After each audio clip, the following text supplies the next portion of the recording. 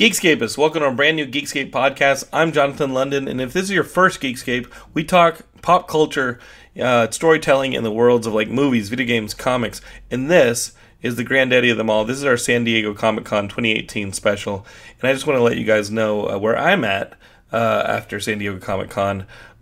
This was not my year. We did really well as far as Geekscape's concerned. A lot of people excited about the brand. We premiered our new t-shirts. I think we made more money than we ever did. And people were excited about our film projects and about what the brand was about. And we made new friends, met up with old ones.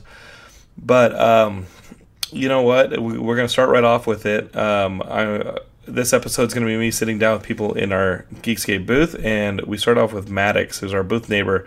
And I'll just come out and say it. The death of John Schnepp really affected everyone. Our whole group of friends. I met John at San Diego Comic-Con on a Comics on Comics panel years ago. He's been on Geekscape many times. And not having him there this week, you could feel it. It was just a sense of malaise going over the entire convention. And I was angry and sad and upset, and beyond just the stress of being at Comic-Con and having to be on the entire week and having to perform and meet people and be happy and excited, I just wasn't feeling it. Which stinks, because that's when you're supposed to be doing it, and it's a fun event. But in a week that was supposed to be the most social and outgoing, I just wanted to be by myself. And it didn't happen. And I would like a refund on my Comic-Con 2018. No fault to the people who helped me out. People like Matt Kelly, who ran the booth, Derek Cranevelt, who was posting articles left and right. We had Shane and Courtney there, and Guy was helping, and Heidi and I launched a Season Spark campaign for our campaign. You'll be hearing from her later on in the episode. But man, what can you say? John was amazing. And we miss him. And Comic-Con very, very, very much was not the same without him. But if this is your first Geekscape, you don't know any better. This is kind of what you signed up for. Maybe go back and listen to some episodes and then come back and see how we spent our 2018 Comic-Con, which had some great moments. Just really cool signings. It was a lot of fun. And I want to thank people for it.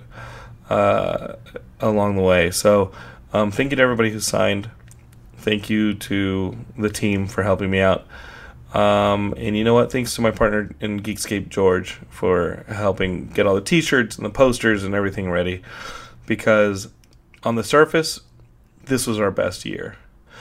Internally, I just wasn't there. But you know what, Geekscapists? That's not going to stop us from having a good time. And this episode, we sit down with some new friends and old friends, and we talk San Diego Comic-Con. So here we are. We're going to start it off with Maddox, talking about John Schnepp. And if you don't know the man, go online and find as many videos as you can. Some of them are ours. And listen to this conversation with Maddox and celebrate the man. And if you can, go to the GoFundMe campaign. Go to GoFundMe, search for John Schnepp. You'll find the campaign and donate. Because John was awesome, and he was one of our biggest fans, and he was a Geekscapist, and we miss him. So let's dedicate this episode to him. The San Diego Comic-Con 2018 Spectacular.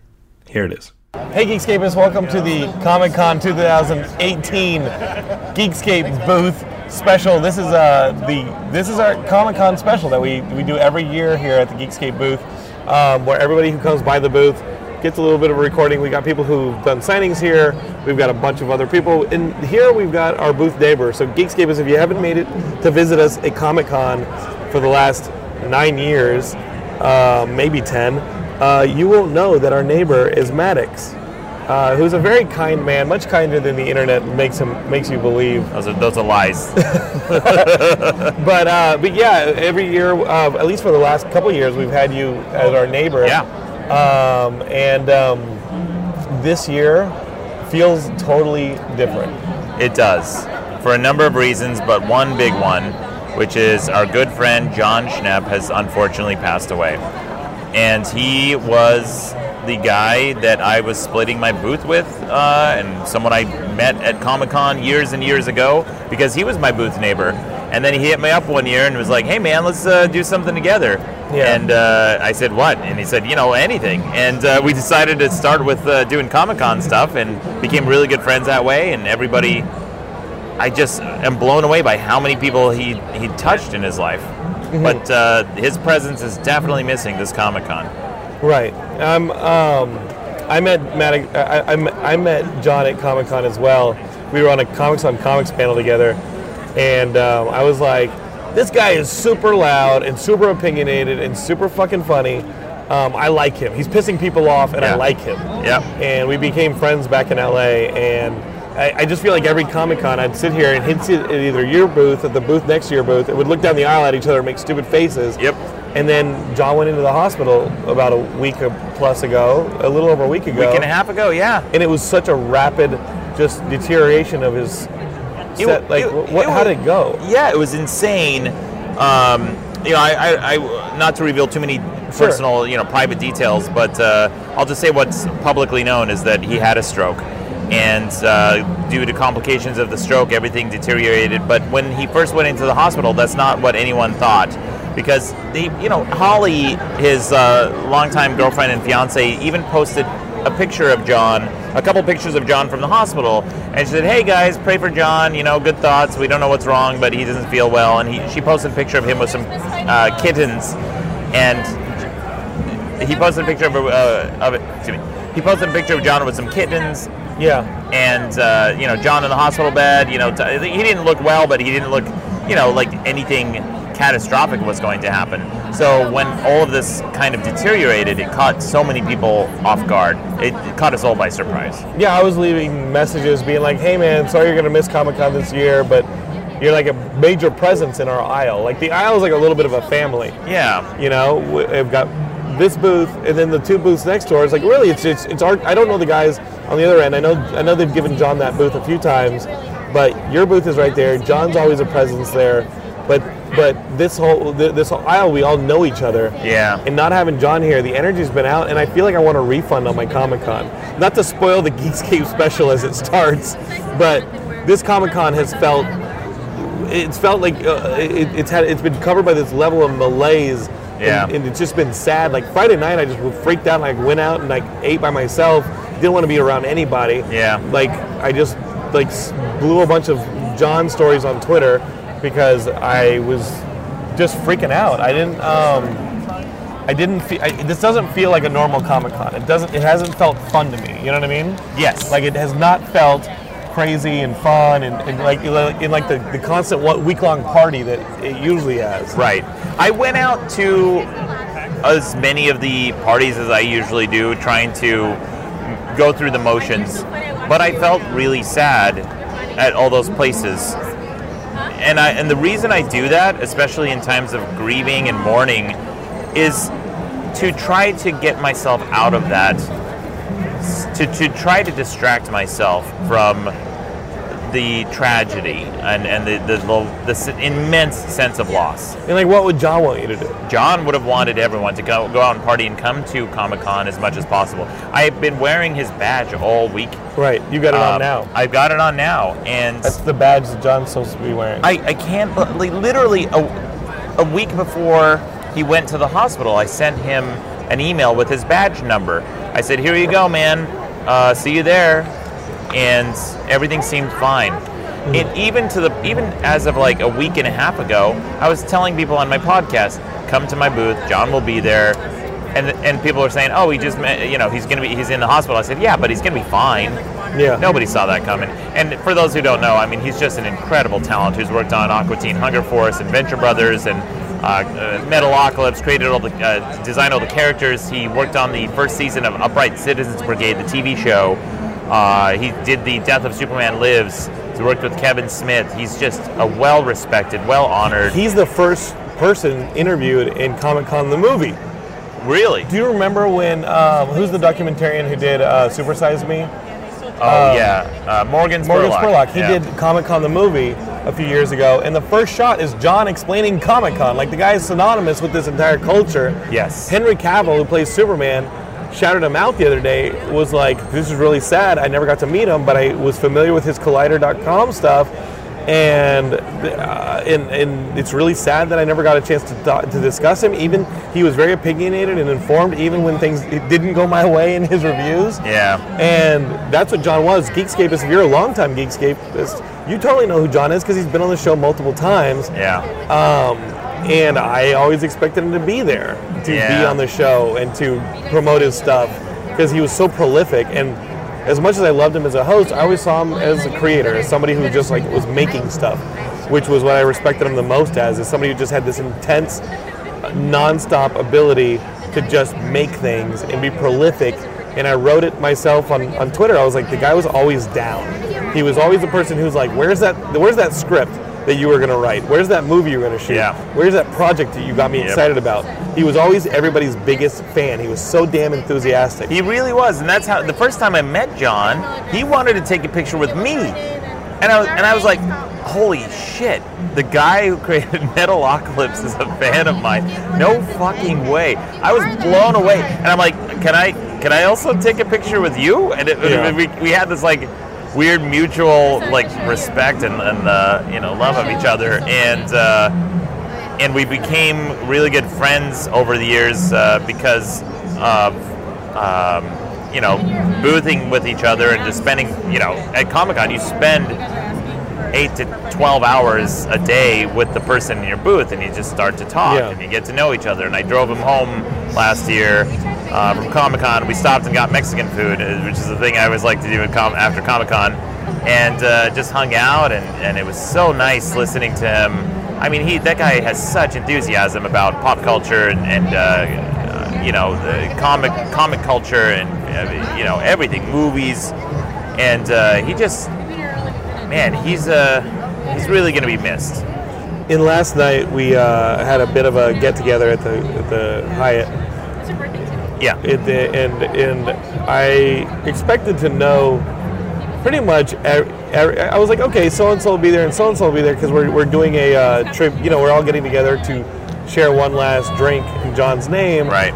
And because we're not in Los Angeles, we can't be there, right? And every time I expected to know everybody who's going to be in the room, more people we knew would show up, and it seemed like his circle of influence was so much larger than we expected it to be, and people we hadn't seen in 10 years are walking in that we didn't know knew John, and we're like, oh, he must have actually known everyone. Yes, and what I also noticed is the incredible diversity in the social circles that he was in, because I had friends that I recognized there from the cosplay world, and some role playing. Yeah, for some from like role playing, some of them actors, some of them musicians, people who are artists, people in animation, storytellers.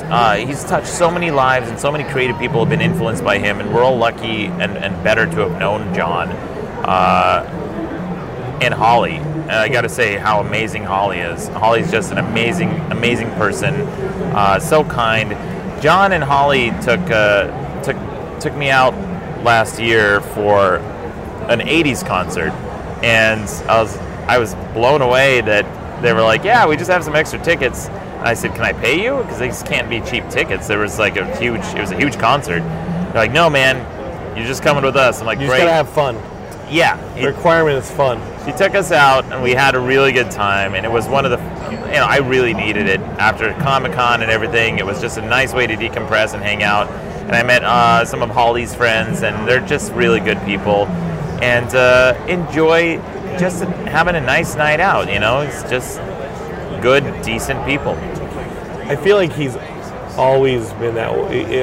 Vito Lapicola, who hosts Comics on Comics, I was talking to him last night, and he said that he realized that when he used to live in Chicago, John used to live in Chicago. They both used to live in Chicago, and Vito and John realized at the same time that Vito had gone to John's party that he threw in 1989.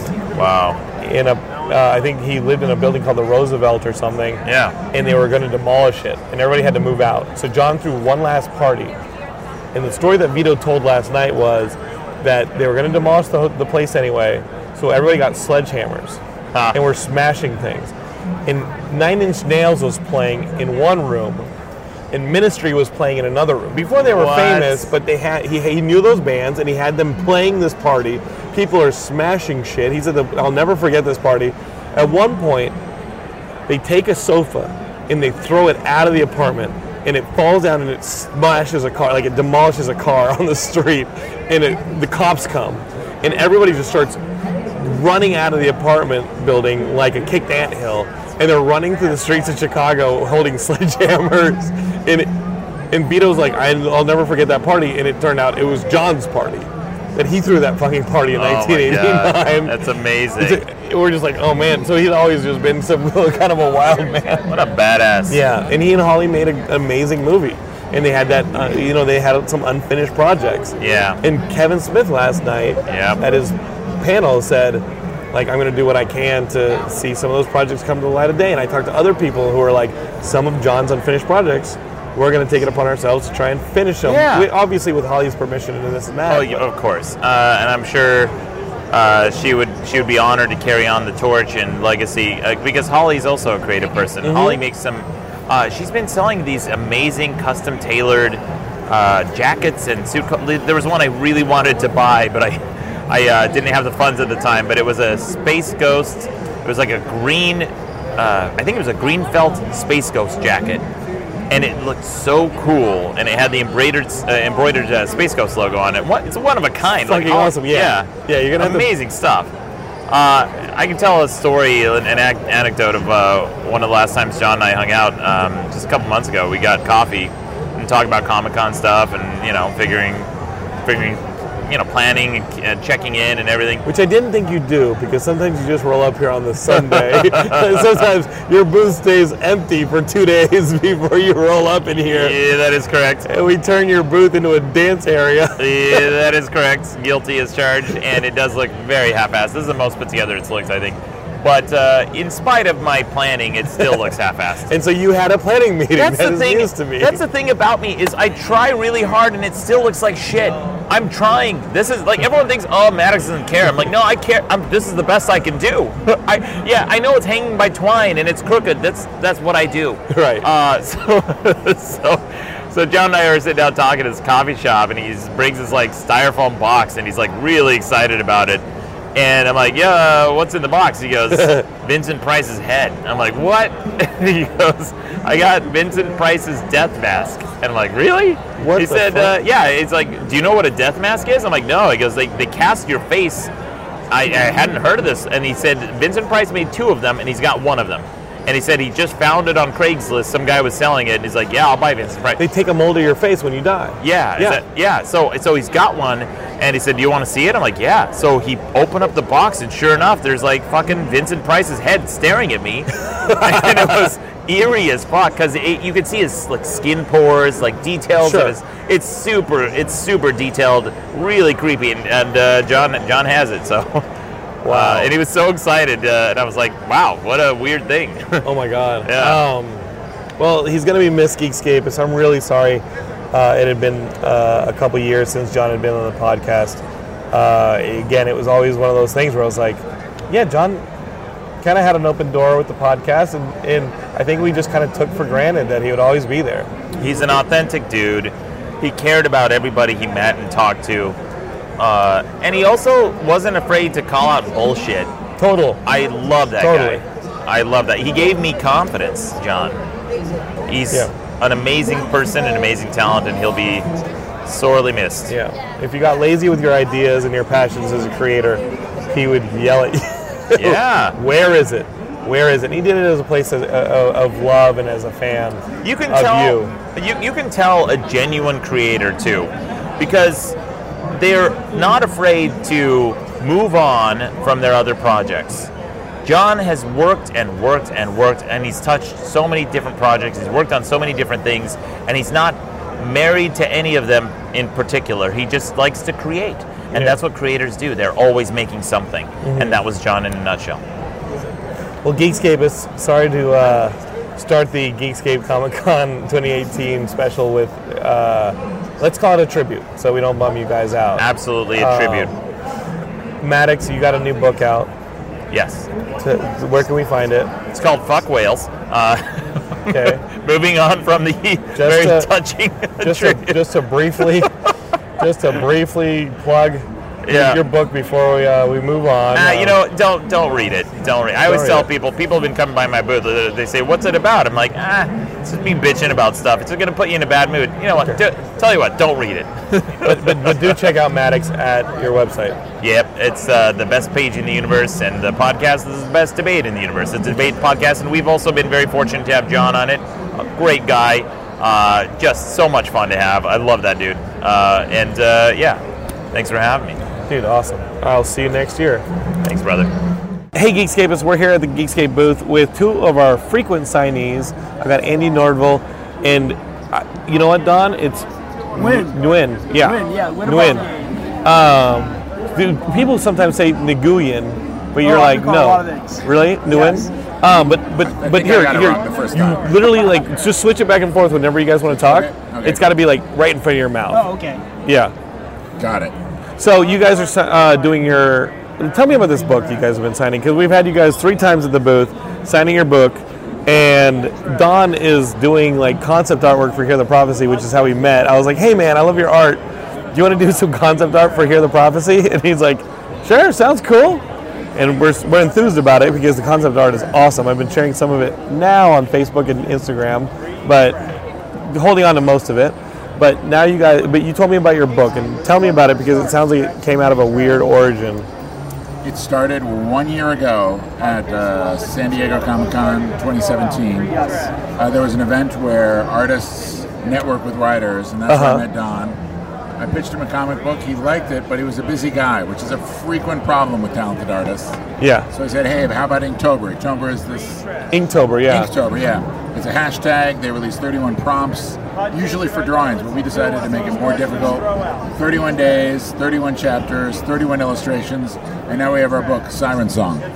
It's called Siren Song? Yes, it's called Siren Song. So it's got 31 pictures in it. Yes, 31 and those 31 pictures have like little little captions, little stories, like really short stories that you wrote? Andy, it's actually one entire cohesive story. What happened was... But how did you stick to the Inktober prompts? Because Inktober has a different prompt for each day. Yes. And they're pretty, like, scatological. They're pretty various, right? Yeah, they're very diverse. But Jake Parker, who created Inktober, he released the list right before October started. And I took a look at the list and I said, hey, Andy, this looks like it could be nautical, maybe a pirate story. Could you run with that? And I could. I mean, who can't run with a pirate story? And we looked it over at the beginning, but then afterwards, I purposely stayed away from looking at the prompts. So every new chapter was definitely a discovery for me. So there's some good twists and turns. So you challenged yourself to wrap your head around the prompt freshly. Absolutely. I mean, the last week I did look ahead a little bit because I know I had to wind this stuff up. Right. And then there was a day where I was doing a show install at UCLA, so he had to cheat that day before. I think there was a day where... He had to do 2 in one day. To stay on schedule. Yeah, to stay on schedule. He had to do one at the very end of the day to let me know what it was the next morning, because when I took my lunch break, I had to start laying it out. I think there were a few I hadn't finished writing it, but I had to tell you kind of what I thought was going on. I'm like, okay, can you do cattle falling from the sky? And thank goodness he could. And so you guys had an entire book in 31 days. Yes. Yes. Was it too aggressive? Was it cool? Like, what do you? I mean, would you do it again? Really, is the question. It was the perfect length. I mean, especially, I don't know about you, but a lot of creators, especially me, that whole balancing your work and your life is a constant struggle. It's nice just to sort of, for 1 month, say, screw it. This month, I'm just writing. That's all I'm holding myself accountable for. And you have a finish line. Like, you can see the finish line coming. Yeah, absolutely. Every day was a deadline, and that really, really helped. Yeah, I think it forces you to put your game face on and just to the grind, so just get to work. And it was fantastic. And I totally would do it again, especially if it's Andy. Every day, I was reading chapters, and it just held a surprise. I couldn't believe he took it every day and made a cohesive story out of it. And it makes sense, and it's a really beautiful story. It's filled with fantasy, pirates, adventure, mythology. There's a little bit of horror in there and some zombie action going on. You would not believe this story. It's insane. Where can we find it? You can find it on Amazon and Barnes & Noble. The easiest way to do it is to type in Andy's last name. So look up Andy, A-N-D-Y, Nordvall, which is Nordvall. And that's a Siren's song, Yes. Geekscape. And you do it again. What is amazing to me is that you guys met in July, and by October, like, didn't just blow each other off. No. You guys weren't just like, yeah, whatever. Like, No. I don't have to do this with this guy, or you know what I mean? Like, you guys already forged enough of a working relationship, at least, to respect each other enough to really dedicate to a project that sometimes it's hard to do with people you've known 10 years. You know what? That's really a credit to the program that is done by Doug Neff and Corey Rothermel. They do the Comics Creator Connection panel. And right off the bat, at the very end, they tell you, pick 3 people that you know you're going to be in touch with right away. Contact those people, and you got to make the promise to try to reach everybody on that list and contact them back. And when Andy pitched me his initial story, I mean, it blew my mind, and I felt like we just jibed right away. And I was like, that's a guy I have to work with, even if it's not this project. And I told Andy, I was like, if I'm not the guy who draws this particular project, which is called Unity Force, I want to work with you. I want to come back, and I want to do something. And actually, we're in talks right now to do another project. Hopefully, we're looking to do it for Webtoons, or even to pitch it to like Alterna or another company. Yeah. The program, all props to Corey and Doug. Also, just though having the Inktober thing, I think, because it's so easy to procrastinate. You know, say, well, I got a lot of stuff. Once my plate is clear, then I'll work on stuff. The great thing about Inktober is, like, you know, you have to let go of the myth of the clean plate. Yeah, you know, it's a real credit to Jake Parker and the hashtag that he started, and we want to give him credit and thank him once again for giving us permission to use his logo and his Inktober project as a way for us to represent our work, but not only that, but to represent his hashtag, and I hope we did him proud. Because the book does say an Inktober project. Yes. Is Unity Force still going forward, Andy? Hey, I met some really good artists here. I'm going to be following up with a bunch of them. I don't know, maybe I'll wait till I have a clean plate, though. You know, I just want to clear stuff off, you know? Yeah. And then, absolutely, 100%. Check him after Force. the 31st. Yeah, exactly. Check him after the 31st. Maybe we'll be good to go after that. Yeah, we got lots of stuff going on, though. There's a comic book strip we're talking about, and actually 2 years ago I met another artist, and I do a webcomic, my roommate, The Internet. And the great thing about that, when I met Don and when I met my other artist, Alex, none of these ideas existed, you know, but it's part of collaboration. You know, if it turns out exactly what you thought it was going to be, it's not a real collaboration. You know, the great thing about meeting artists is you wind up doing stuff that you never would have even imagined doing. Yeah, it enhances your voice quite a bit. Beg pardon? It enhances your voice. It's like, oh, that's a perspective I didn't have before. Absolutely. When done right. Well, the great thing, I mean, you know, Don's really good at concept art. The great thing about these sketches is every day I would get this new piece of concept art, and it really, you know, inspired me to give him something new to chew on. Good luck. He threw the ball in your court and was like, step up, pal. Yeah, you know, it really was that, but it was also just a challenge back and forth because there were things that I threw in, and I don't think Andy thought about it before. Because right off the bat, we were talking about doing pirates, but I was like, well, I don't want to just do straight up pirates. And the first prompt was the word ship, I believe, or ships. And I was like, well, ship with a P. Geekscape is Yes. a P. Swift, I think, was the first Swift. prompt. Wasn't Yeah. it? Because we named our ship the Swift. Yeah, and so I was like, well, I'm going to make this pirate ship, but I'm going to put a jet engine on its mast. And I said to Andy, I don't think he was expecting that. I was not, but hey, I guess it's Swift, you know? And it fits the prompt. Yeah. Geekscape is, again, you can go to Amazon and look for Siren's song, or look for Andy Nordvall's artwork, Nordvall. His work is what Don says will pop up first in Amazon. There are a lot of new ones. We're very common. And then you guys also have like the Instagram, Andy. You've got Internet Roommate. You have Andy Nordvall. And then if you want to see some of Don's art on Twitter or Instagram, it's Winning it. Winning it. Winning it. So it's Winning my it. last name, NG, UYEN, then INGIT, winning it. There you go, Geekscapists. And hopefully they'll have a new book here next year to sign at the Geekscape booth. Yes. That's a little challenge for both of you. All right, we're going to step up to that, Josh. Thank you so much for hosting us. Dude, of course. Having us at the booth. I hope we repped you guys well. Yeah. And did Inktober proud and the Comic Creator Connection panel. Yeah, amazing Comic-Con 2018. Now, time to get ready for 2019, I guess. Yeah. You get 1 day of rest, then back to it. Thank you, guys. Thank you very much. Hey, Geekscapists, I'm sitting here with Miss Heidi Cox, who had a signing here at the Geekscape booth earlier this week. Where do we even begin? There's so much going on here at Comic-Con 2018. Well, it's your show, wherever you want to My begin. show. Let's talk about what we're launching. We're launching Seed and Spark. We launched it, Geekscapists. Wake up, Geekscapists! We launched a Seed and Spark campaign for a Stark and LeVar short film. You should be able to find it fairly easily if you follow any of us on social media, on Twitter or on Instagram or on Facebook or at Geekscape.net. We have this short that we want to make, and Heidi's been promoting it all week. And we've been promoting it here at the booth with activities and giveaways and a mailing list and all sorts of stuff. But basically, we're making a short film. We're trying to raise funds.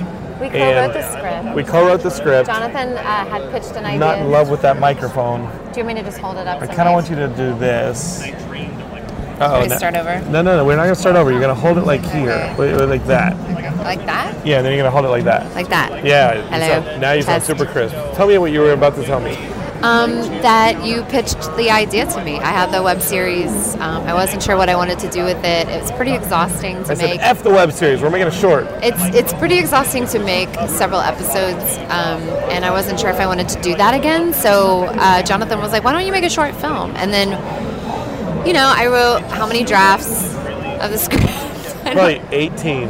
Not 18. Several drafts of the script before Jonathan hit me back with a different one. Have you read it yet? No. Have you read it yet? No. Have you read it? I finally read it and was like, oh, we got to do something about this. And we've made it self-contained, and it's going to be shot even more cinematically, according to the director sitting across from me. Yeah. But we launched on Seed and Spark. It's been a little funny because we did it. We launched Wednesday. And we did it the day before our friend passed away. Yeah. And that's been a little emotional. Before John passed away. We talked about John at the beginning of the show, and it's kind of just landed like a bomb, like a total bomb at this Comic-Con. Everybody's just kind of in disarray where it doesn't feel good. There's been a lot of crying, yes, a lot of reminiscing, and what are we going to do about that? Like John would have wanted us to go forward with the crowdfunding. Yeah, I mean, and his family also has a GoFundMe, so we want people to support that as well. So, but we're both just, all of us, we're kind of grieved. So we had a really good first day. First day we raised like $3,000. Yeah, it was really great. And then the second and third day, the second day, that was when John passed away, and then we've taken it easy just because of that and kind of giving it a little space. And plus, Comic-Con's really overwhelming, There's a lot going on. There's a lot here. to do, especially for Mr. London here. He's got a lot going on. He's got somebody donated and was like, "Oh, I thought it was for Hero of the Prophecy," and I was like, "No, you need to." See, that's what I'm worried about. You need to hold up, okay? Yeah. Geekscapists, if you invest in this project, the Stalking LeVar on Seed and Spark, you are, in a way, investing in Hero of the Prophecy because it moves the entire ball forward. Mm-hmm. Yeah, Paul London is in our film. Yeah, Paul has a role, and I told him, I said, you totally invested in Hero of the Prophecy, investing in this. It's just going to be a little bit artsier and, more... Was it a person that came by the booth? Was it someone you saw? Yeah. He came by the booth and was like, oh, I donated your Seed and Spark. And I thought it was for Hero of the Prophecy. I was like, bruh. You gotta watch the pitch video. It kind of was for Hero of the Prophecy. It was it's like the Marvel Universe. It's all connected. The success of this short is the success of that movie. So if you want to see that movie move forward, you better hope for a successful short right now that can get the word out about Johnny London as a creator, Heidi Cox, Geekscape. Heidi Cox as a what? As a powerhouse, whatevs. And and as a powerhouse, and like it's a whole thing. It's all connected. It's all Geekscape properties. It's why you're listening to this podcast right now. An actress who created her own content. Yeah, that stuff. Yeah, whatever. Blah blah blah. But as a Geekscape is listening to this podcast right now, it's all connected. It's all Geekscape. Yeah. So investing in one is investing in all That's of true. them. I was really hoping that it would help snowball into your other stuff and into my other stuff, because I have other stuff that I'm also writing, and those things are in development as well. So it's all work begets work, and Work begets work. I wouldn't have said that's the best way to say it. Mm-hmm. And here's the thing, Geekscape, is when I made Gay by Dawn way back when I had successful shorts way back in 2005 at this very event, Comic-Con 2005, winning the best comedy for Gay by Dawn. Everybody wanted to be like, what's next? I didn't have a what's next. I didn't have nothing. I didn't even have a roof over my head. he's speaking in double negatives, ladies and But gentlemen. now we can make a successful short and people are like, what's next?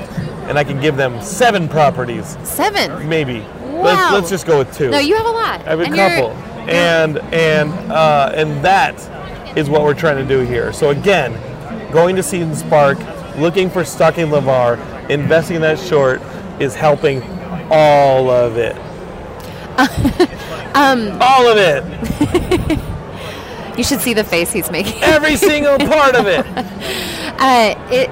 whole you enchilada. You can find it really easily. You just go to seedandspark.com/fund/Stalking LeVar, or just find us on social media, and Or go to Seed and Spark and type in Stalking LeVar. Yeah.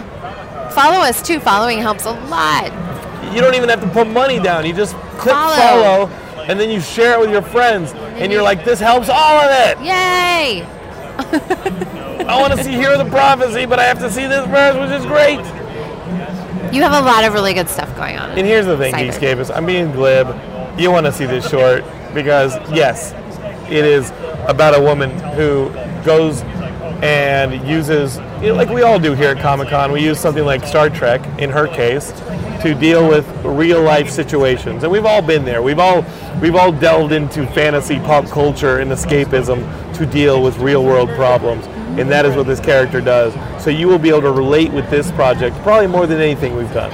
So that is why you want to invest in this one specifically. It's also female-driven content. My company is all about finding balance in the industry for women. Like in the Force. Like on a seesaw. No, like in the Force, there must be balance. Oh, right. Yes, balance in nature. Like Thanos, there must be balance in the universe. Right. I'm like Thanos. A bit, maybe. Yeah. Here's my glove. But Geekscape is, if you get one thing out of this, it is to go to seedandspark.com, look for Stalking LeVar. Drop your money for coffee. If you drink coffee, that's what, $5 a day? Take that money and be like, you know what, I'm going to skip the coffee today. I'm going to put that $5 into Stalking LeVar, and I'm also going to hit that follow button, and I'm going to share it. And that's what I want you to do today. If you can. Yeah, well, sharing you can totally do. Following you can totally do. If you can't donate, we understand. If you're that addicted to coffee. Hey, I used to be a barista. I've seen how that works. You know what? There's been several times when I was working. I used to work at a Starbucks in Bel Air, and the power went out a couple times, and we would be there on the inside, and people would come up to the door, and they would still try to open the door. And when the door didn't open, they would have this like tantrum outside. The zombie apocalypse. Because we were drug dealers when we were baristas. So yeah. I mean, coffee is a serious thing. It's a serious business. I mean, I remember one time I sat outside and gave out like free iced tea and stuff like that because the power was out.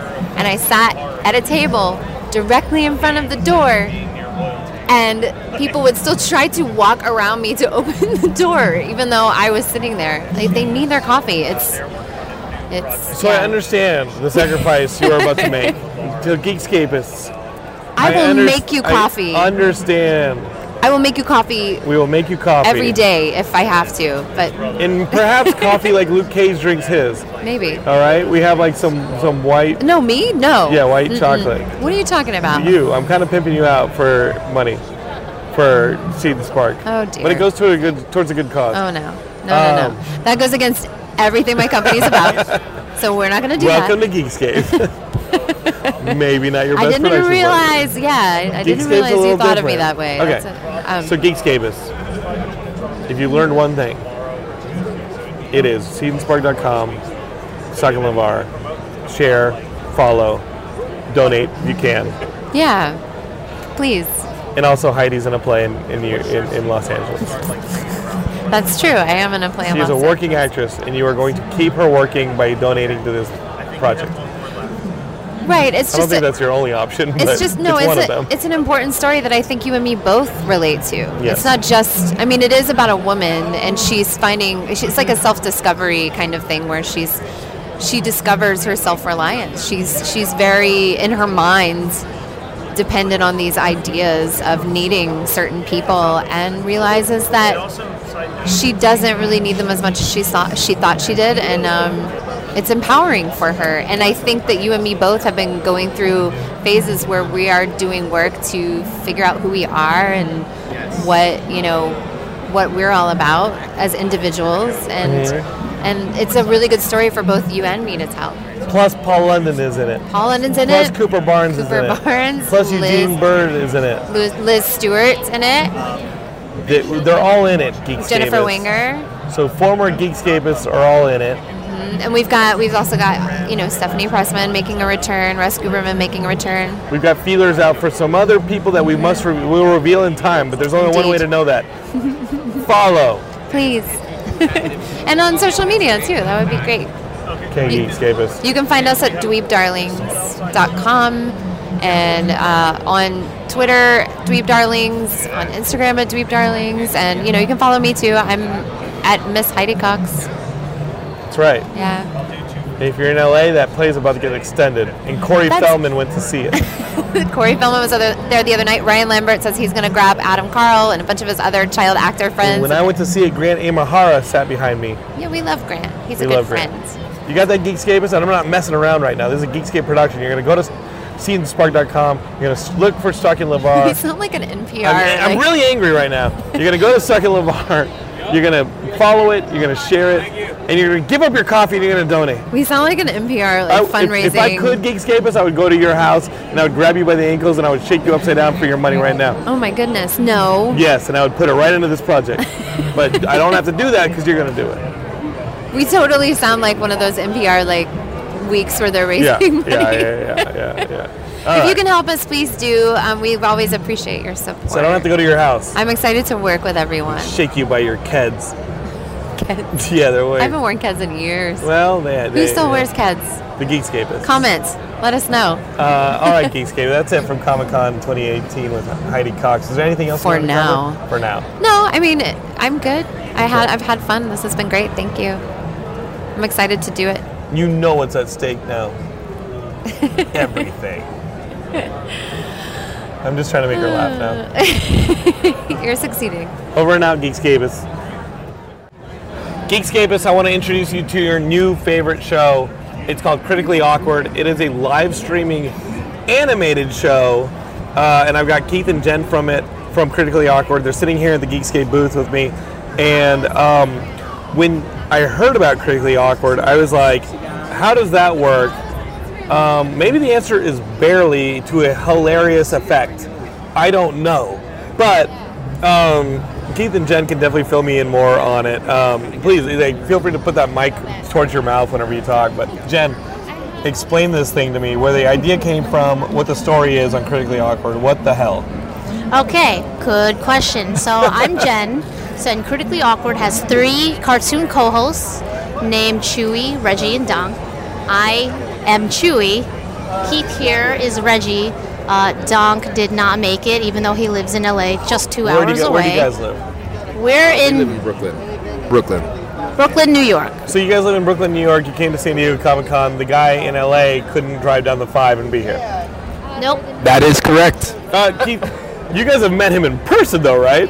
Yes, he's a really good friend of ours. Okay, just making sure he exists. In real life. That you guys aren't just being elaborately catfished through like a creative project together. He's actually our imaginary friend. That's where he came from. AKA AI. Yeah. You guys are doing a fucking show with Ultron on freaking Twitch. I think that's great. So, explain it to me. Explain to me, Critically Awkward, like, what do you guys do during a live stream? Like, what's a typical live stream when people are watching? So we do a few different things at the moment, but right now, like Twitch is a gaming platform foremost. So right now we play video games together, and we make a lot of bad jokes. Sometimes they're good. I don't know. What are some of the typical games that you guys play? We've done Fortnite, the Battle Royale thing, yeah. of course. We actually started there, but I swear it wasn't huge when we first started playing it. Well, how long has this been going on, this little thing? Well, actually, not little. I mean, the thing that you guys are doing with your imaginary friend in LA. Nice. I have no proof, so I'm not going. I'm not believing it. We have to email you some proof. I'm very vigilant. I need a finger. That's it. Cut off his finger. We'll cut off Donk's finger and send it. Too bad he doesn't have arms.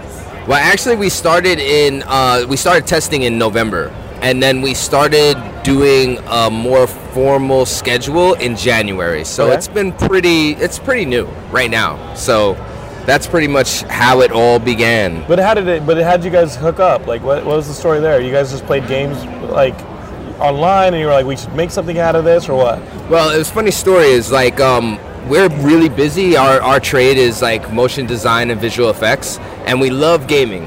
So what happened was we were trying to find a way to implement gaming into our career. So basically, when we came across the software called Adobe Character Animator, we realized that we can live stream as characters and play video games and make it a part of our daily regimen. Well, wait, how does that work? Because you're live streaming, animation is always such a elaborate process that takes a lot of time and forethought and planning. How do you guys do something live with an animation element? It seems like it seems like South Park is the fastest turnaround for that kind of thing. You know what I mean? Well, that's actually a part of why we're here at Comic-Con. Adobe invited us to do some demos at their booth and to be part of 2 panels to explain what Character Animator does and our show and how we use it.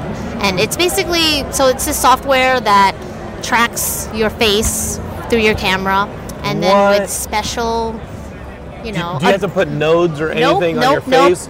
It's just your bare. face. Well, because you know what? I don't want to put anything on my face if I'm going to be having fun. It's like, come on, I don't want to put crap on me. You know what I mean? You don't want to put dots or whatever you need to do. Or mocap. No, thank you. All right. So this is just bare. Just use any camera and any mic too. It'll do lip syncing for you. I mean, you still have to draw every single frame and plug it in. But once it's done, so it's going. So let's say that you want to do. This is crazy. I never heard of this. I mean, I've heard of Twitch. Obviously, in Twitch streaming, we have our Twitch channel that we do a lot of the podcasting through for Geekscape Games. But you're saying you can set it up. You can grab, let's say, a generic face, and then do the multiple mouth configurations for an O, an A, an I, all the basics for animation. The different ways that you have to exclaim. The eyes have to get brighter for excitement. They get lower they squint maybe for being cynical, and you put all those variables into Adobe Character Animator. Correct. I'm nodding, but you can't tell that I'm nodding. Yes. Okay. And then you program it all, and they try and do the best to associate those things that you put in with mannerisms you're doing naturally. Correct. So if you actually squint, your character might actually squint. Yeah. That's crazy. Yeah, no, it's pretty cool, and it's really fun. So you're watching you play. Let's just use Fortnite as an example. Fortnite's up on the screen in the corner where we would expect to see a human being in front of maybe a green screen or in their room. You have an animated character responding to the gameplay. And there's 3 of us doing that. Yes. In real time. In real time. So we're talking to chat. Right. People are talking to us. We're responding. Where's my flying car? Because we in the future. I mean, I'm pretty sure Lexus made that. Yeah. Well, at least crazy. The hoverboard. Guys, what's the response been? Because did you guys have followings on Twitch individually or together before you chose to flip the switch and become cartoon characters? No. Yeah, actually, we didn't even start live streaming on Twitch until we became cartoon characters. So you were like afraid of your face. Yeah. Were you afraid that like somebody was gonna like you and then be like, I'm gonna order a what do? They order you get swatted. Yeah, you get swatted. No, actually, when we never really had interest in live streaming on Twitch until we could bring our expertise to it. If we were just humans, it was like we never felt like it would be much. Unique. Yeah, it's not a unique experience.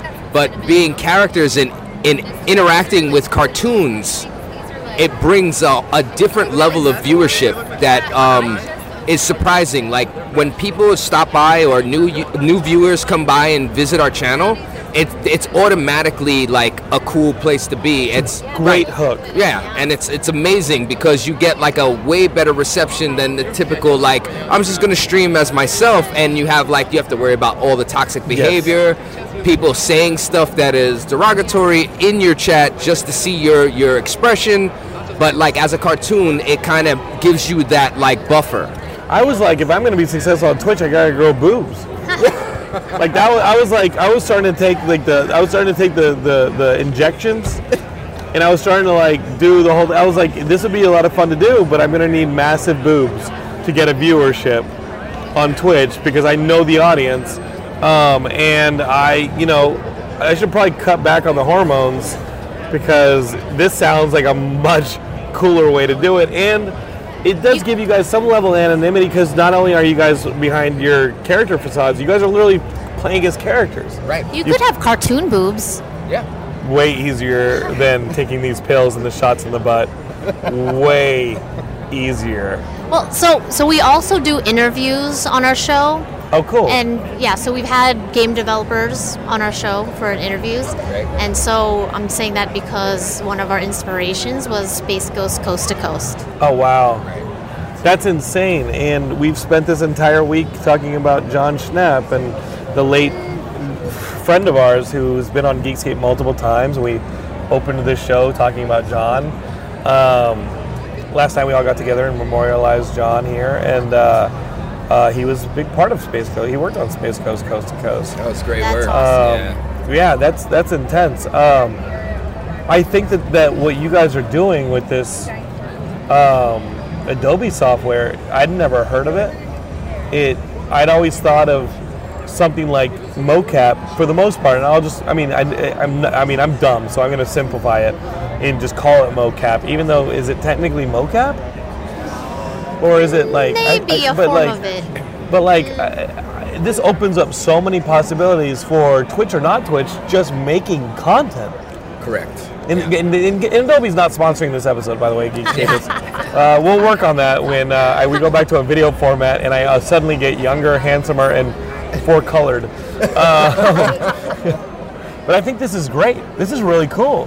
Yeah. The possibilities are like endless. So beyond playing games and doing interviews, are there like storylines that develop? Are there things that you're doing beyond just making the characters through something that you might, like an extension of yourselves? And how different are your characters from yourselves?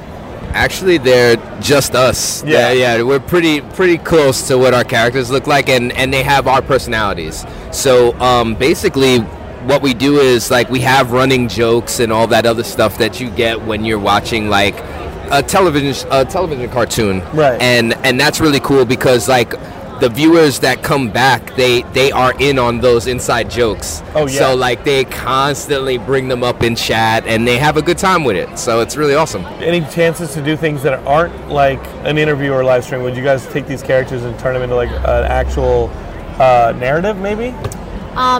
You know what? We're not actors, but Come on. no. I mean, that's the thing. However, I am interested in like improv type situations.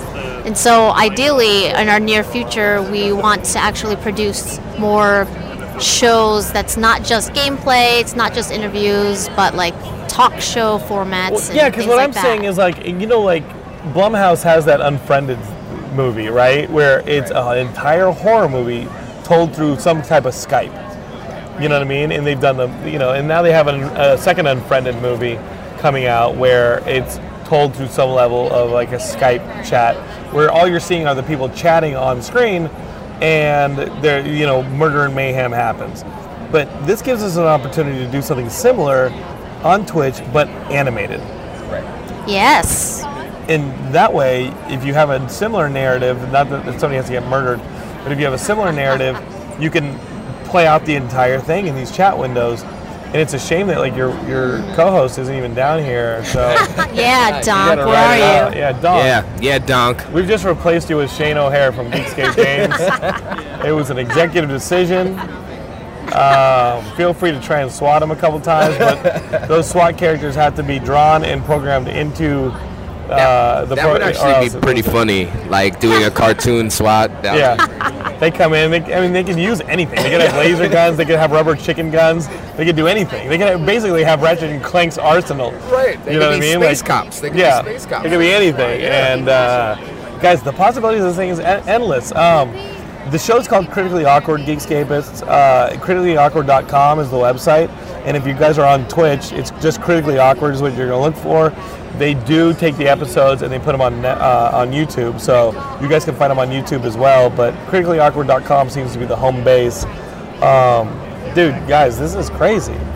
Thank you. No, Keith and Jen, thanks for like pushing the envelope because, like, this is exciting. I love boobs. Right. But I think we all know that now. You like boobs? Maybe boobs a little bit. Boobs are fantastic. Okay. I got to figure out how to get rid of these, but. You guys are doing something on Twitch that's actually exciting to me. I appreciate it, yeah. Yeah, awesome. Cool. Thank you. Dude, guys, of course. Enjoy the rest of Comic-Con. Are you guys seeing anything that's cool? No. Just pushing, huh? Yeah, it was good. We got some toys, though. We got some Huck G Robotech and some Wu-Tang Transformers. So. And we picked up some really good, awesome Geekscape swag shirts, guys. True. Oh, now it's just bribery. I love you guys. Geekscapists, welcome the Critically Awkward folks to the Geekscape family. We love them, and this is super cool. You guys are doing something really cool with storytelling. I love it. That is what this show is all about, is storytelling, and you guys are doing something really cool. Well, thanks for having us. We appreciate go it. enjoy the rest of the floor. Cool. Appreciate it. Take care, guys. Thank you. Geekscapists, I'm here with the heart and soul of Geekscape, Mr. Derek Cranevelt, the man who single-handedly brings Geekscape games back from demise every time he appears back on it. If you're not familiar with the Geekscape Games podcast, well, you should listen to it for Derek. That's what I hear. Okay. We did a listener survey a few months ago, and you did a listener survey. Yeah, we did a listener survey just to get feedback on formatting and formula and stuff like that. And one of the main comments was needs more Derek, over and over and over again. Are you crapping on me? No, you're being serious. I think it was probably people I know in real life, but I'm gonna pretend it wasn't because it was anonymous. Let's go with it. You don't not know. No, it's true. You can't really tell either way. And I mean, since the survey, I think I've only missed like an episode, so it worked. It at least worked to inspire you to come back. So, Derek, you're also the person who's next to Shane probably spent least time at the booth because you've been out actually experiencing Comic-Con, and this is a Comic-Con special, so I want to know what you've been experiencing. Totally, yeah. I've been experiencing a lot. Shane's not been in the booth because he's been in the hotel room sleeping, but oh Jesus, don't tell me that. I've been out and about pretty early every day, like handling some of the off-site events and heading to some panels and everything like that. So I've actually been, just like last year, I've been doing pretty lengthy recaps on my day and what I've been doing, which has been super fun. It's always nice to look at those like a year later, just because it's such a mishmash during the week that you forget half the shit that you did. So right. There's been, this year I think has had some of the coolest off-site experiences of any Comic-Con that I've been to. So what are some good ones? So the two ones that probably stuck out the most for me, actually three actually, the DC Universe experience. So the DC Universe app is coming out soon. It's actually starting beta in just a few weeks, and that kind of takes the Marvel Unlimited formula where you pay monthly for thousands of old comics so you can kind of catch up and read stuff that you wouldn't read otherwise. It kind of takes it to another level because it has TV shows, original series. They're doing an original live-action Titans series, which is getting a lot of buzz. Yeah, because Robin says saw "fuck that Batman trailer a few days ago. But the offsite was like, Jim Lee was introducing it at the event that I was at, and he was talking about how it's basically a physical representation of what they want that app to be. And so there was concept art all over the place. They had actual props from a lot of the Batman movies, including like the Bat Missile and like the Penguin's giant rubber duck ride thing from Batman Returns, along with a bunch of different rooms you could go into. So I went into this, it was called Harley Quinn's Chaos Room, and basically they suit you up because you're going to get dirty. So you're wearing like a cotton like suit and a helmet, and you've got like a minute with a baseball bat, and you just smash stuff in the room for a minute. And was that fun? That was really fun. Yeah, it was like a good way to get some frustrations out for sure. They set up like a bunch of like paint bottles and stuff all over the place, so when you smash it or when you hit them with the bat, they explode and paint goes everywhere and stuff like that. So it's really cool. Do they record this stuff? Yeah, and so when you go into this event, you get like an RFID bracelet, and you tap it at each of the little activations that you do, and that way you don't really need to do much of anything, because after you're done, they send a copy of it to you. So I have like a GIF of me smashing stuff in this room for a minute, which is pretty cool. I want to see that. Yeah, it's pretty cool. They had a lot of really cool stuff there. They had this little swamp thing, because I think that is an original series they're working on for DC Universe as well, but they had a little kind of, it felt like a tiny like haunted house walkthrough type thing. So they had an actor who was like, from the deep south swamp, like guiding you through this area, and there's a couple jump scares throughout the thing, but it just really well. It was really, really cool. They did a lot of cool stuff there. I'm also a huge fan of the AT&T and Audience Network series Mr. Mercedes, which is based on a Stephen King novel. You watched it? I watched Mr. Mercedes. Yeah. How do you watch that? So in Canada, it's only available on iTunes. So I bought it on iTunes. It was. But here, I think here in the States we have like our own channel. If you have DirecTV, it's on DirecTV. Whatever the Audience Network is, which I think might be only on DirecTV. But they had a huge presence at Comic-Con. Like the Omni was all decorated in Mr. Mercedes stuff. This offsite was actually blocks away from there, and an entire building was all decked out. I had an opportunity to go through like a press preview of it, which was pretty cool. There's like a VR escape room in which you're kind of in one of the characters' is like lair, and you're locked in there, and you've got a few minutes to try to find clues to get the password to a door before this bomb explodes. Did you make it? I did not make it. You exploded? Right as the clock is ticking, right as I kind of turn to look at the screen that shows the letters you've input so far, I realized what the word was, and so I blew up. But yeah, then they take you through. They rebuilt a lot of the sets for the film. So there's like a computer store that some of the characters work at, and they rebuilt that. A hospital room, as well as then you go downstairs in the actual building, and it's the character's lair in real life as well. But they used the real props from the TV show as well. So it wasn't anything they rebuilt or anything like that. Like a lot of the stuff was the actual screen used items, and I'm sure it would be different if you were just an attendee going through, but they were like, oh yeah, touch it, like flip through his journal, like all this cool shit. And so it was really, really neat. And then they take you through to a screening room, and you get to see a featurette just on how things are going to be different for season 2, because there's a pretty big event at the end of season 1 that was basically like, how do things continue from here? So they kind of detailed a bit of that, and then showed a clip from season 3 or from episode 3, because press got early access to episodes 1 and 2. So that was all really fun. They had a lot of swag too, t-shirts, pins, like bags, all that sort of stuff. There was like an augmented reality game, so you could download an app on your phone, and then you would scan these tags as you went throughout the environment, and if you could find them all, you got like different prizes and stuff like that.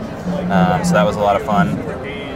And then the Purge City was probably the coolest one. I thought you'd be into this one. That's like a party city. Yeah, so it was like a party city. What's that? Was Tyrese there? I did not see any Tyrese. No Tyrese. But this so decked out. This was probably the most immersive offsite that I've seen, because there was tons of actors there, and I did not see one of. I probably spent 45 minutes in there, and I did not see an actor break character once. They had these like creepy smiles on, and just so enthusiastic about like they're out walking around asking what people's plans were for Purge night, and so it's like a place you would go to if the purge was going to happen. Totally. And so you want to stock up, so it's Party City, but for the purge. Yeah, so they sell supplies to prepare you for purge night. And whether that's a security system because you just want to stay in and make sure you're protected, or whether it's a baseball bat full of nails, they've got it That's all. That's awesome. They had drones with like guns on them and stuff. But when you went in, they gave you this little envelope, and it's got 20 purge bucks in it, and you could spend those purge bucks on a variety of items in the store, like T-shirts and hats and mugs. I picked up it was like a replica copy of the 28th Amendment to the Bill of Rights or whatever, or the Constitution, which is the one that added the purge. It was just so funny. That's what you took? Well, yeah. So I got I got a T-shirt because that was 15 purge bucks. I got that replica of the Constitution, and then I picked up they had all these greeting cards like to wish you a happy purge night and stuff like that, and so I got one that said "Live, Laugh, Purge." You actually wanted to mail that, didn't you? That one, no. I had another postcard that I wanted to mail. You asked me about it. I picked up a stamp today, actually. But yeah, it's been pretty, I feel like things feel a little bit more, it's always chaos, and aside from Thursday, which was very hard to get in, and it seemed like some people were in here at 9 a.m., and the doors that I was surrounded by thousands of other people that started yelling, and it got pretty messy, but things generally seem more organized. They closed kind of the front street in front of the convention center this year, which I feel like has helped a lot. It just seems immensely easier to get in, and because they don't have buses coming through the lane at the front of the convention center, people are filling that area instead, so it seems way less packed. You can get around a little bit more easily, so that's been great. I've also spent a lot more money than I typically do at these conventions. Last year I walked away having only taken stuff that I got for free. I didn't actually purchase anything. And this year I spent a few $100 US on Mondo prints alone, which are probably just going to sit in a poster tube in my house for years. But did you get the ones you wanted? I got all the ones I wanted, and one that I didn't know I wanted because there was a surprise drop yesterday morning of a extremely limited edition Jurassic Park one that was beautiful, and by an artist that Michaela really likes. So we have two other Mondo prints. So she won't get mad at you? Probably not. Yeah, she seemed all right with it. So, but I do this thing where I hate spending money on trivial things, and so I'm about to buy something. I'm trying to call Michaela to get her to talk me out of it, and if I can't reach her, I buy it, and then I try to call her again to talk me off the ledge because I'm freaking out about how much money I've just spent. The only thing I've bought is those He-Man fanny packs that look like He-Man's belt in Merkin. Yeah, you got those? So it's it looks like He-Man's underwear. That's pretty awesome. And I got one for my brother Paul, and I got one for my buddy Jason. And I've it's been really cool. I bought a Sea of Thieves shirt. We know how much I love that game. I got a bandana from you. So I got you a bandana. Gotta buy a couple of these new Geekscape shirts. So Don't Hate Create. What are you looking at? Both of those new ones are fucking awesome. Okay. I love the Don't Hate Create. This one, the wyvern. Just like that. Yeah, the dragon one is just kind of that campy art. And I love it. It's just super great. That one came out great. Yeah, no, they both look really, really good. Geekscapists, they will all be up on the floor after San Diego. And they're soft. That's the biggest thing. I saw we reprinted these ones, and they feel much better than the old ones. This is an old one, but that's an old one. Someone got a new one, and it feels less like sandpaper. So when these go up on the store, don't worry about how soft they are. These will be up on the store at the end of San Diego Comic-Con. And we saw some big stuff too. We debuted a new poster for Paul London, Hero of the Prophecy, which looks amazing, and we've been just before we started this podcast, dude started watching the trailer and he's laughing his ass off. So we had somebody come to the booth just now and be like, "What's this Paul London deal?" And we showed him the trailer and he's over here giggling. He was giggling away. He goes, "I'm in. I'm in. Where can I give you money?" I was like, all in time, pal. All in time. I ended up at a country bar last night, so that was Guy told me. Yeah, Guy. Guy was there. He asked a bunch of us to go. I sat in the hotel and worked on my recap for the day, and didn't think I was going to make it because it'll take a long time. But I was like, screw it, let's go see some country music, and it just was the weirdest thing I've ever seen. There was they don't have it up in Vancouver? I've never looked for a country bar or been in a country bar before, but it was this eclectic mixture of people in cowboy hats and people in Darth Vader masks. It was just that's awesome. It was so just this weird dynamic. Weird dynamic there. There was a live band and stuff that was pretty cool. There's like employees just pouring booze in people's mouths, and I was like, how cheap is alcohol in America that you can do this? Like water. Yeah. It's cheaper than water. Yeah, but it's been a really good time. Yeah. Well, listen, I'll let you get back to it. Geekscape, that's Derek. You can listen to him on Geekscape Games on the Geekscape network. Yeah, you can. You gonna get back to it? I'm gonna get back to it pretty quick. I've been posting quite a bit. There's still more articles to come. So go to geekscape.net. Yeah. We saw a really cool Tomb Raider offsite. I ate this giant, disgusting water bug that was like some sort of exotic insect, and it wasn't real though. It was real. Yeah. So at this event they had all this stuff like a snake. They had this pit of skulls you could take photos on. They had some real snakes kind of wandering around the environment. But there was this area where you could volunteer, and they had 3 people, and there was these covered trays, and at the count of 3, you would lift what was on your tray, and there was a bunch of gross items you could eat basically, or you had to eat basically, like there was a couple worms, a couple of other things, but the worst one they said was this giant water bug that you didn't want to get because it was huge and super dry. It was still alive? No, they were dead. Okay. But yeah, so you pull it up. Of course, I ended up with it. The only reason I did it, I was trying to convince Shane and Courtney to do it. They wouldn't do anything. I was like, if we're going to cover it, somebody has to fucking do it, so I'll step up. Yeah, that's why we pay you big time. And so I lift the tray. Of course, everyone's like, oh no, you got the water bug. And I'm like, fuck, what did I get myself into? How big is it? It was like 3-4 inches. Yeah. Oh my God. Like it was huge. And it so still had it the was shell on it, the carapace. Yeah, it has wings and stuff still. And it was like, the other 2 people like ate their thing. So you can't eat it in one bite. You can't just. I put the whole thing in my mouth, which I think might have been a mistake. But the other 2 people finished, and then probably had to sit there watching me for 5 minutes because I was just it was so dry, and I just had to chew and chew and chew and chew and chew. But yeah, I was like, and then I sent a couple of photos to some friends back home, and they're like, "Who the fuck are you? You don't do this kind of stuff." You do now. I had to. I had no choice. I go to country bars and I eat bugs now. So Comic-Con changes you, man. You have pictures of all that stuff? We took video, so it'll be up on the site. It was a memorable experience. I'm gonna remember that. If you did volunteer for that, you got to spin this prize wheel. So you could win T-shirts. You could win a year of Game Pass, which I really love. You could win a copy of the game. What'd you get? I got 20 raffle tickets for a draw for an Xbox One X, which happened about 10 minutes later, and I was 4 tickets away from winning the Xbox One X. Oh man, I would have loved for you to give that to me so we could play Sea of Thieves. I already have an Xbox One X, so you could have just given it to me. We played Sea of Thieves. Yo ho ho. Yeah. But it's been. I feel like last year felt a lot more chill. This year, I feel like I've been doing a lot more stuff, which has been really, really exciting to get back into all of that. Saw some cool people, a couple of people from WWE. Almost made it on the Xavier Woods Up, Up, Down, Down show. I might actually show up in there. That's cool. Because we were at a Rocket League's 3rd birthday party in Petco Park, and I was wearing my Up, Up, Down, Down baseball tee, and he spotted me and called me over. And, so I got to meet him and Becky Lynch, which was pretty awesome. It was a super good time. I've had it's been a great Comic-Con. Well, you want to come next year? I want to come every year for the rest of my life. All right. As long as you're here, I'll be here. Well, Geekscapists, you know where to see Derek throughout the year. Yeah, you do. Geekscape.net. Geekscape games every week. Most weeks. I want to see you eating a bug now. Yeah, right. All right. Let's let you get back to Comic-Con. We'll get back to another guest here on the Comic-Con Spectacular. Hey Geekscapists, I'm always bringing you guys a variety of people from San Diego Comic-Con, and San Diego Comic-Con 2018 is no different. I'm sitting here with Dirty Donnie.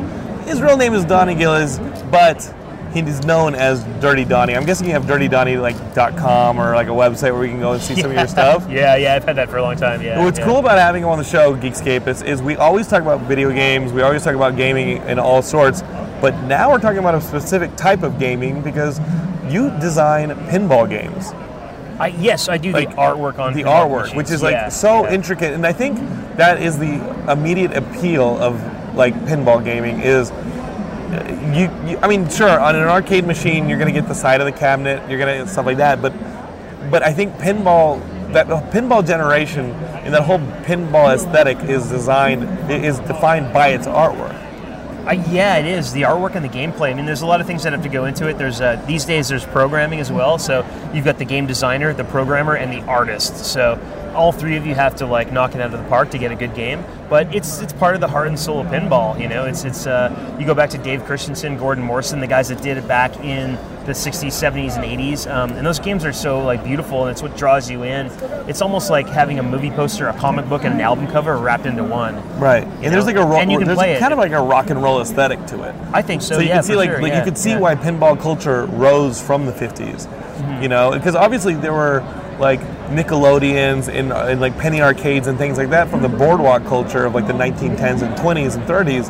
But like post-war America going like the 50s started wanting like arcades started becoming a thing. Is that the rise of mall culture? Like what is it that led to the arcade boom?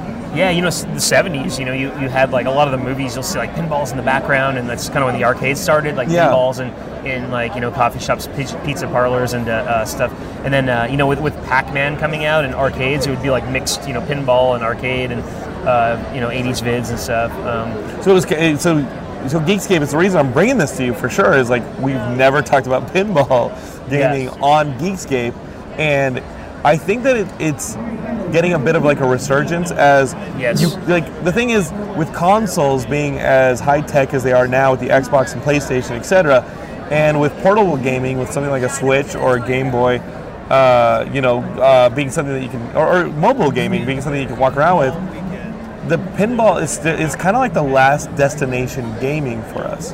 Yeah. And so there seems to be like a resurgence now. The cool thing with pinball too, it's like a thing that you can. It's a game you can physically play that is not a video game. That's like it's actually kind of like playing pool or going bowling. You're saying there's like a physical aspect. There's a physical, yeah. But it's still kind of got that video game element to it. You know, it kind of goes hand in hand. But there is a big. To answer another question, there is a big resurgence. There's a lot of barcades popping up now. People will open a bar and then they'll fill it full of retro 80s games and pinball machines. And there's a lot of people buying them for their homes and doing game rooms in their homes. And so there is a big resurgence. Like there's a lot of titles coming out now, and Stearns, the pinball, that's the company that I do art for.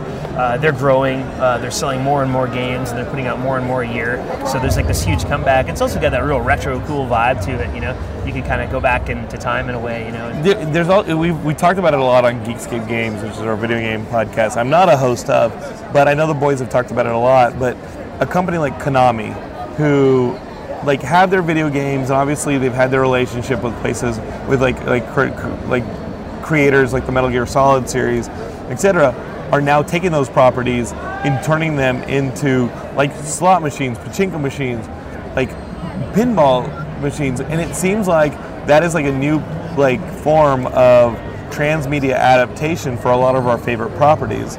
You know, we all got excited when you started to see pinball machines based on Star Wars or pinball machines based on Star Trek The Next Generation, and now you've got pinball machines based on like, I mean, I guess Kiss always had that pinball machine, but now you got pinball machines based on rock bands. What are some of the pinball machines you've worked with that people are being like, holy shit, are you serious?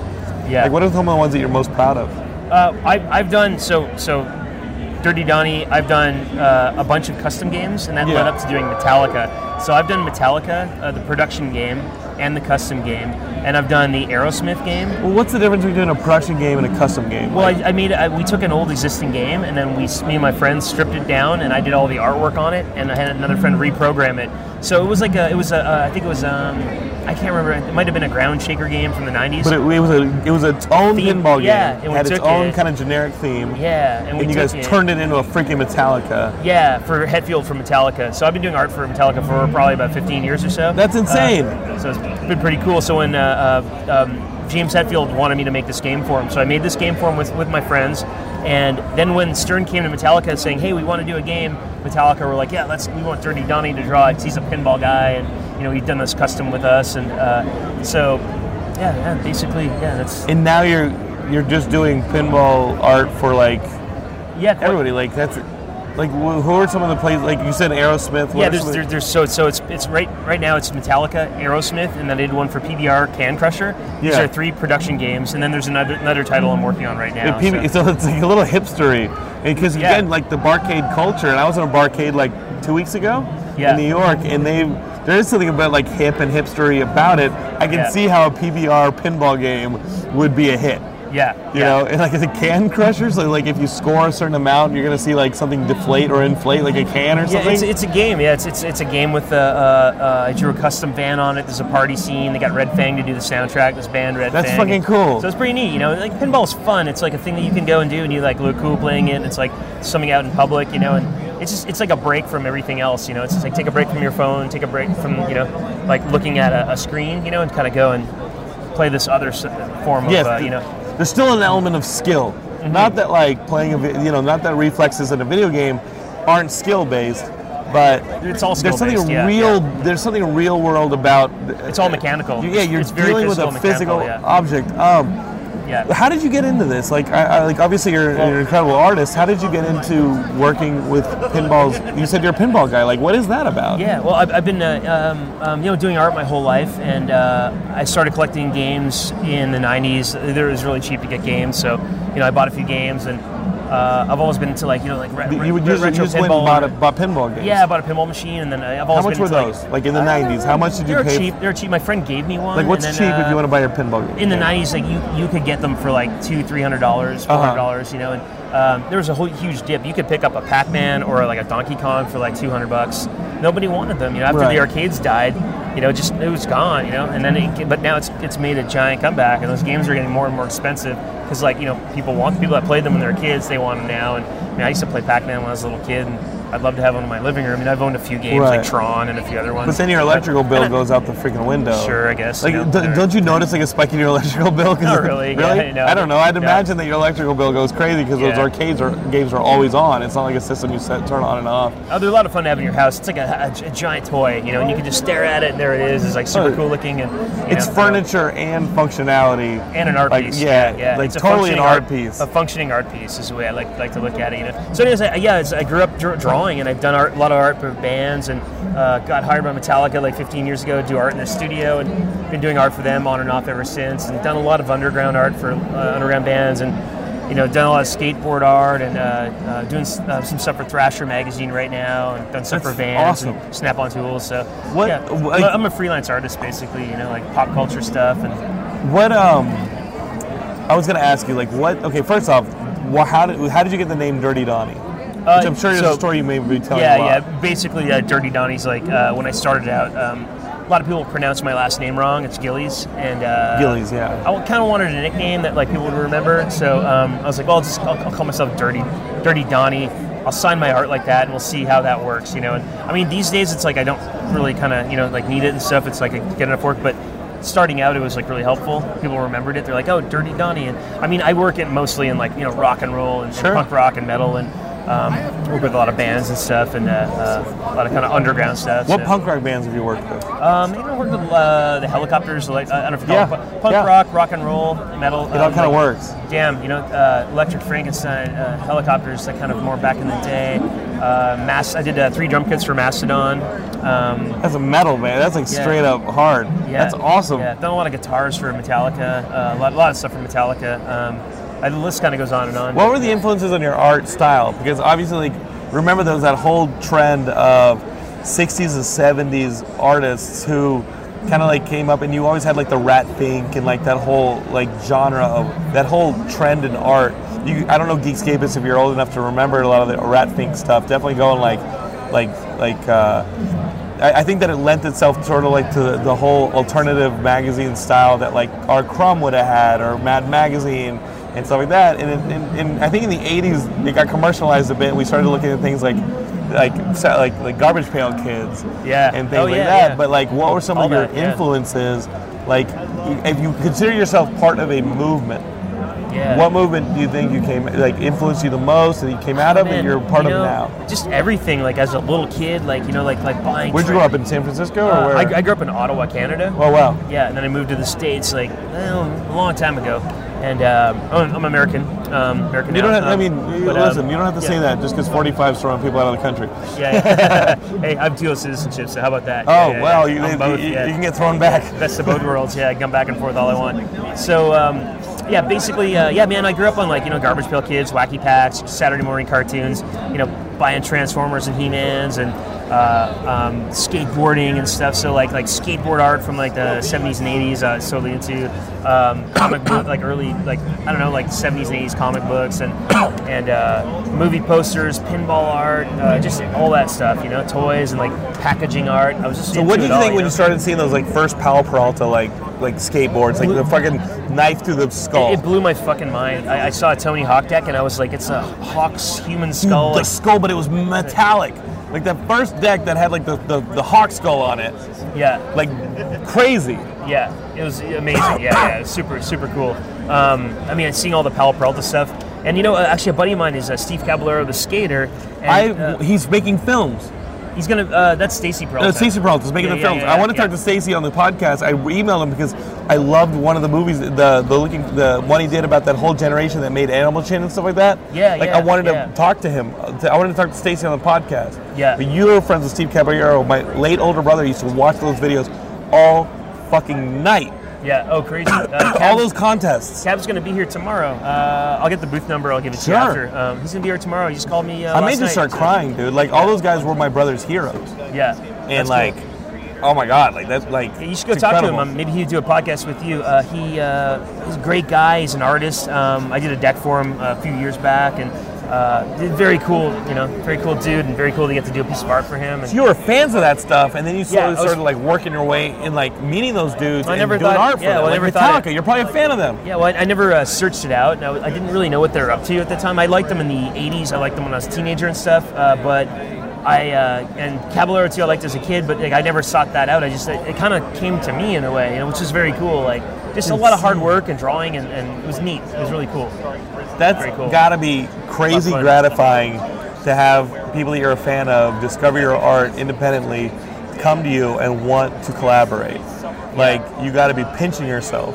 Yeah, very cool, very cool. That's amazing. So Geekscape is like, just keep doing what you're doing. If like your voice is in art, if you're killing it, and like obviously Geekscape is, that I teach two directing classes a week, like, and I tell my students, I'm like, guys, just keep going, because like, they tell you when you're a kid, they're like, you can be whatever you want, and it's like, you can, but they don't give you the fine print. And the fine print is you can do and be whatever you want in this world, but you really, really, really have to work your ass off to do it. You have to make it like you just have to, don't take no for an answer and just go and do it. You need those 10,000 hours. You got to just like, what are they saying? What do they say? That like 10,000 hours is what? Like, who said that? Malcolm Gladwell. Yeah. Talking about like, how the Beatles played all those shows as nobodies, and they accrued 10,000 hours as the Beatles before anybody knew who they were, and then that's how you became a master of your craft. Yeah. And like, there's so much anonymity, and with anonymity comes all that self-doubt. Yeah. That it must be so rewarding at the end of that anonymity to start getting recognized by people who you were a fan of. Yeah. Mind-blowing. Yeah. And you're living in that space now, and then it's like clink, clink, clink, clink, clink. Do you hear it in your sleep sometimes? It was a lot of work. Yeah, it was a lot of work. Pinballs in your sleep. Yeah, it was a lot of work, but I'm stoked every day to be doing this, and it's just really neat to be here and just to get to do what I do. I'm grateful and like super, I don't know, just stoked like to be doing work for my heroes, and to like also see younger artists coming up and like, actually talk. Like I used to talk to older artists, and now it's like I got the younger dudes are coming to me and asking me questions about stuff. I'm not that old, but like I'm getting younger dudes coming up to me and I'm like, yeah, dude, like this is like what I did, and it's very cool. Is that your artwork or not your artwork? Oh yeah, this is yeah. It's like a jam on Centipede Geekscape. It's like it's old school Centipede style artwork, like the Centipede arcade cabinet. Exactly. But you've mutated it, made it crazy. And you've jammed it in with like the old NES and everything like that. Yeah, this is the biggest retro gaming show in the world. It's the Midwest Gaming Classic, and it's all retro game consoles. They have pretty much everything, but it's like tons of different gaming, pinball, retro arcade, lots of guests and stuff. So I did the art for last year's show, and he was like, do whatever you want, and I was like, yeah, I'm gonna do like a Centipede with like Atari joysticks and like all kinds of. I love that 80s art, like late 70s, early 80s, like artwork, like the cabinet art is amazing. Yeah, and like the I'm actually getting a NES boxes. Centipede game for my house, like Like that is why you play the game. Like that's why the you NES box. And, who thought of Karnov beyond the idea of like what kind of a Russian tumbler-looking dude shooting fireballs at pterodactyls? Like who thought of those games? Of like those original like. NES games. Like I was making a joke yesterday that Crystal Castles is just like a bear that got lost and is just like doing meth. Like it's just Crystal. He's just high, running around. Like Crystal Castles is a ridiculous idea for a video game. Yeah. On the original Atari 2600. A lot of the dudes. Have you seen that Atari documentary? I got to think of the movie, but there's a documentary about. It's about the E.T., the worst game ever. Zach Penn directed it. It was about the one when they go and they unbury the cat. Yes, that's it. I did see it. Yeah, it's amazing. Zach Penn wrote like the X-Men movies. Zach Penn is like a comic book guy who writes a lot of these comic book movies. Yeah. And he made this documentary about unearthing the mystery of all the E.T. cartridges that got buried out in New Mexico. And the guys that worked for Atari at the time were all like. They had like the best time, but they're all just like partying and like trying to hide stuff in the games. It's so cool, you know. But I think that's also like the culture that gave us Doctor Strange and the Silver Surfer and all those '70s era like comic book characters, where it's like, wait, what? Doctor Strange is a trip. Like the Silver Surfer is a trip, and you realize, oh yeah, they were all hippies. Yeah. Like they're all like post hippies or hippies, and they're all just like partying and making comic books or making video games and just doing all this stuff that like is our dream job, and now you're doing it. Yeah. It's insane, dude. Yeah, a lot of fun. DirtyDonnie.com. Yep. To see your artwork. I got a YouTube channel too. It's Donnie TV. Like it's DIRTY, then capital T, capital V. I'm giving away a poster every week on my channel for, I don't know, the next month or two for the rest of the summer. That's awesome. It's a fun channel. It's just me traveling and at home drawing and doing tutorials. And give me that YouTube again. It's youtube.com/Donnie TV. So it's DONNY, lowercase, and then capital T, capital V. Done. Yeah, and then at DirtyDonnie.com is my website. So, That's awesome, dude. Dude, Don. Yeah, come say hi, guys. Dude, thanks for coming on the show. Thanks for having me. Geekscape, subscribe to the channel. Win yourself some posters. Tell them Geekscape sent you. I wish you guys could see this. Maybe I'll put it up on the if you guys wherever you guys see the episode. I'll put up some of the artwork. But dude, thank you so much for coming. Thanks for having me. I appreciate it. Yeah, good talking to you. That was it, Geekscapists. The 2018 San Diego Comic-Con Spectacular. I hope you enjoyed it. Just to let you guys know, all of the T-shirts that we premiered at the booth are up now in the Geekscape online store. So that's the Don't Hate Create shirt, the Wyvern shirt, and the 3D shirt that we premiered last year but got better versions of this year. All the new T-shirts and the old shirts are up in the Geekscape online store. So go check those out. Thanks again for hanging with us for 12 years. It really means a lot to me and keeps us going. We have a lot of exciting stuff coming up for Geekscape in the near future. And, of course, into the beyond. So stick with us. Tell your friends about us. Leave us a review on iTunes, wherever you pick up your podcasts. And just stay tuned. We've got a lot of cool stuff coming up. And I really appreciate you helping out and getting us through this year. All right? Peace.